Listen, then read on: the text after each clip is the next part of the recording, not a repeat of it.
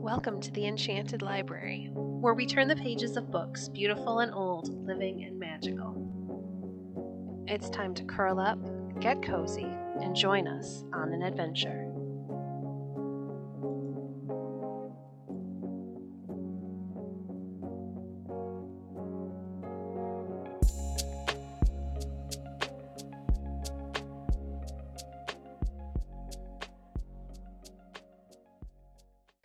Today we're reading stories from 50 Famous Stories Retold by James Baldwin. The Story of Regulus. On the other side of the sea from Rome, there was once a great city named Carthage. The Roman people were never very friendly to the people of Carthage, and at last a war began between them. For a long time it was hard to tell which would prove the stronger. First the Romans would gain a battle. Then the men of Carthage would gain a battle, and so the war went on for many years. Among the Romans there was a brave general named Regulus, a man of whom it was said that he never broke his word. It so happened after a while that Regulus was taken prisoner and carried to Carthage. Ill and very lonely, he dreamed of his wife and little children, so far away beyond the sea, and he had but little hope of ever seeing them again. He loved his home dearly, but he believed his first duty was to his country, and so he had left all to fight in this cruel war. He had lost a battle, it is true, and had been taken prisoner, yet he knew that the Romans were gaining ground, and the people of Carthage were afraid of being beaten in the end. They had sent into other countries to hire soldiers to help them, but even with these, they would not be able to fight much longer against Rome. One day, some of the rulers of Carthage came to the prison to talk with Regulus. "We should like to make peace with the Roman people," they said. "And we are sure that, if your rulers at home knew how the war was going, they would be glad to make peace with us. We will set you free and let you go home, if you will agree to do as we say." "What is that?" asked Regulus. "In the first place," they said, "you must tell the Romans about the battles which you have lost, and you must make it plain to them that they have not gained anything by the war. In the second place, you must promise us that, if they will not make peace, you will come back to your prison." "Very well," said Regulus. "I promise you that if they will not make peace, I will come back to prison." And so they let him go, for they knew that a great Roman would keep his word. When he came to Rome, all the people greeted him gladly. His wife and children were very happy, for they thought that now they would not be parted again. The white-haired fathers who made the laws for the city came to see him. They asked him about the war. "I was sent from Carthage to ask you to make peace," he said. "But it will not be wise to make peace. True, we have been beaten in a few battles, but our army is gaining ground every day. The people of Carthage are afraid, and well they may be. Keep on with the war a little while longer, and Carthage shall be yours. As for me, I have come to bid my wife and children and Rome farewell. Tomorrow I will start back for Carthage and to prison, for I have promised."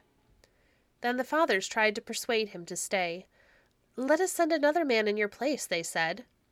"Shall a Roman not keep his word?" answered Regulus. "I am ill, and at the best have not long to live. I will go back, as I promised." His wife and little children wept, and his sons begged him not to leave them again. "I have given my word," said Regulus. "The rest will be taken care of." Then he bade them goodbye, and went bravely back to the prison and the cruel death which he expected. This was the kind of courage that made Rome the greatest city in the world. Cornelia's Jewels. It was a bright morning in the old city of Rome, many hundred years ago. In a vine-covered summer house in a beautiful garden, two boys were standing. They were looking at their mother and her friend, who were walking among the flowers and trees. "Did you ever see so handsome a lady as our mother's friend?" asked the younger boy, holding his tall brother's hand.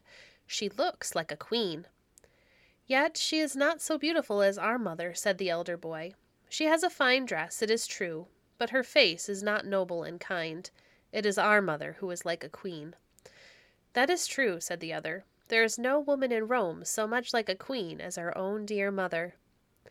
Soon Cornelia, their mother, came down the walk to speak with them.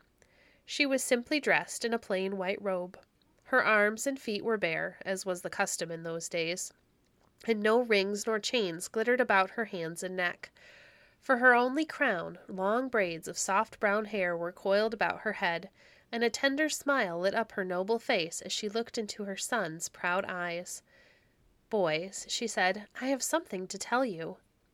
They bowed before her, as Roman lads were taught to do, and said, "What is it, mother?" "You are to dine with us today, here in the garden, and then our friend is going to show us that wonderful casket of jewels of which you have heard so much." The boys looked shyly at their mother's friend. Was it possible that she still had other rings besides those on her fingers? Could she have other gems besides those which sparkled in the chains about her neck? When the simple outdoor meal was over, a servant brought the casket from the house. The lady opened it. Ah, how those jewels dazzled the eyes of the wondering boys! There were ropes of pearls, white as milk and smooth as satin, heaps of shining rubies, red as the glowing coals, sapphires as blue as the sky that summer day, and diamonds that flashed and sparkled like the sunlight. The brothers looked long at the gems. "Ah," whispered the younger, "if our mother could only have such beautiful things." At last, however, the casket was closed and carried carefully away. "Is it true, Cornelia, that you have no jewels?" asked her friend. "Is it true, as I had heard it whispered, that you are poor?" "No, I am not poor," answered Cornelia, and as she spoke she drew her two boys to her side. "For here are my jewels. They are worth more than all your gems." I am sure that the boys never forgot their mother's pride and love and care, and in after years, when they had become great men of Rome, they often thought of this scene in the garden, and the world still likes to hear the story of Cornelia's jewels. Androclus and the Lion. In Rome there was once a poor slave whose name was Androclus. His master was a cruel man, and so unkind to him that at last Androclus ran away. He hid himself in a wild wood for many days, but there was no food to be found, and he grew so weak and sick that he thought he should die. So one day he crept into a cave and lay down, and soon he was fast asleep. After a while a great noise woke him up. A lion had come into the cave and was roaring loudly. Androclus was very much afraid, for he felt sure that the beast would kill him. Soon, however, he saw that the lion was not angry, but that he limped as though his foot hurt him. Then Androclus grew so bold that he took hold of the lion's lame paw to see what was the matter. The lion stood quite still and rubbed his head against the man's shoulder. He seemed to say, "I know that you will help me." Androclus lifted the paw from the ground and saw that it was a long, sharp thorn which hurt the lion so much. He took the end of the thorn in his fingers. Then he gave a strong, quick pull, and out it came. The lion was full of joy. He jumped about like a dog and licked the hands and feet of his new friend. Androclus was not at all afraid after this, and when night came, he and the lion lay down and slept side by side. For a long time, the lion brought food to Androclus every day, and the two became such good friends that Androclus found his new life a very happy one. One day some soldiers who were passing through the wood found Androclus in the cave. They knew who he was, and so took him back to Rome. It was the law at that time that every slave who ran away from his master should be made to fight a hungry lion. So a fierce lion was shut up for a while without food, and a time was set for the fight. When the day came, thousands of people crowded to see the sport. They went to such places at that time, very much as people nowadays go to see a circus show or a game of baseball. The door opened, and poor Androclus was brought in. He was almost dead with fear, for the roars of the lion could already be heard. He looked up and saw there was no pity in the thousands of faces around him. Then the hungry lion rushed in. With a single bound he reached the poor slave. Androclus gave a great cry, not of fear, but of gladness. It was his old friend, the lion of the cave. The people, who had expected to see the man killed by the lion, were filled with wonder. They saw Androclus put his arms about the lion's neck. They saw the lion lie down at his feet and lick them lovingly. They saw the great beast rub his head against the slave's face as though he wanted to be petted. They could not understand what it all meant. After a while, they asked Androclus to tell them about it. So he stood up before them, and with his arm around the lion's neck, told how he and the beast had lived together in the cave. "I am a man," he said, "but no man has ever befriended me. This poor lion alone has been kind to me, and we love each other as brothers." The people were not so bad that they could be cruel to the poor slave now. "Live and be free," they cried. "Live and be free." Others cried, "Let the lion go free, too. Give both of them their liberty." And so Androclus was set free, and the lion was given to him for his own, and they lived together in Rome for many years. Horatius at the Bridge. Once there was a war between the Roman people and the Etruscans, who lived in the towns on the other side of the Tiber River.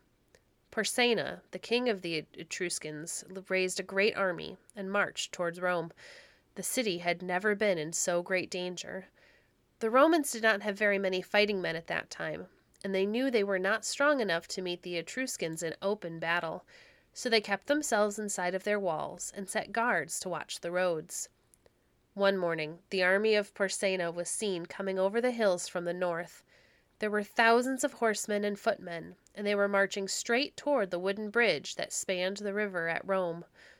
"What shall we do?" said the white-haired fathers, who made the laws for the Roman people. "If they once gain the bridge, we cannot hinder them from crossing, and then what hope will there be for the town?" Now, among the guards at the bridge, there was a brave man named Horatius. He was on the farther side of the river, and when he saw that the Etruscans were so near, he called out to the Romans who were behind him. "Hew down the bridge with all the speed you can," he cried. "I, with the 2 men who stand by me, will keep the foe at bay." Then, with their shields before them and their long spears in their hands, the 3 brave men stood in the road and kept back the horsemen whom Porsena had sent to take the bridge. On the bridge, the Romans hewed away at the beams and posts. Their axes rang, the chips flew fast, and soon it trembled and was ready to fall. Come back and save your lives," they cried to Horatius and the 2 who were with him.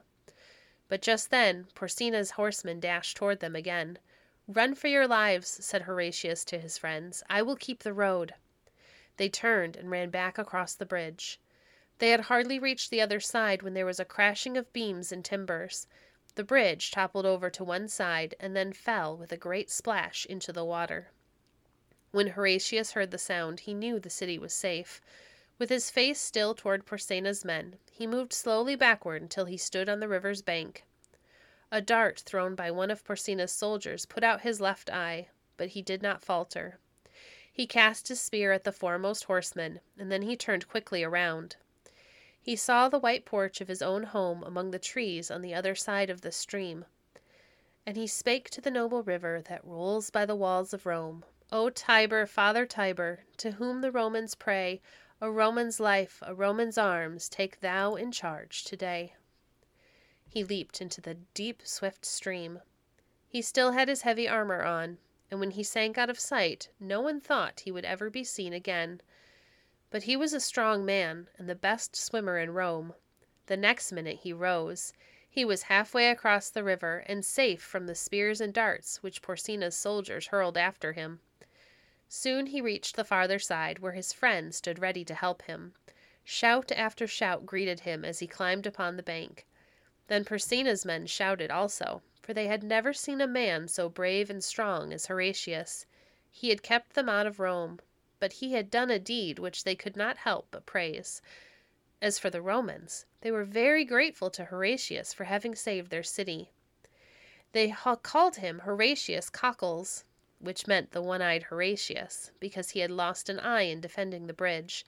They caused a fine statue of brass to be made in his honor, and they gave him as much land as he could plow around in a day. And for hundreds of years afterward, with weeping and with laughter, still was the story told, how well Horatius kept the bridge in the brave days of old. Thank you for joining us today. If you enjoyed today's episode, please leave a review on your favorite podcast platform and share our podcast with a friend. Stay connected by following us on Facebook at facebook.com/enchantedlibrary. If you'd like to support the work we do, you can visit our Patreon page at www.patreon.com/enchantedlibrary. We appreciate your support. Until next time, friends, happy reading.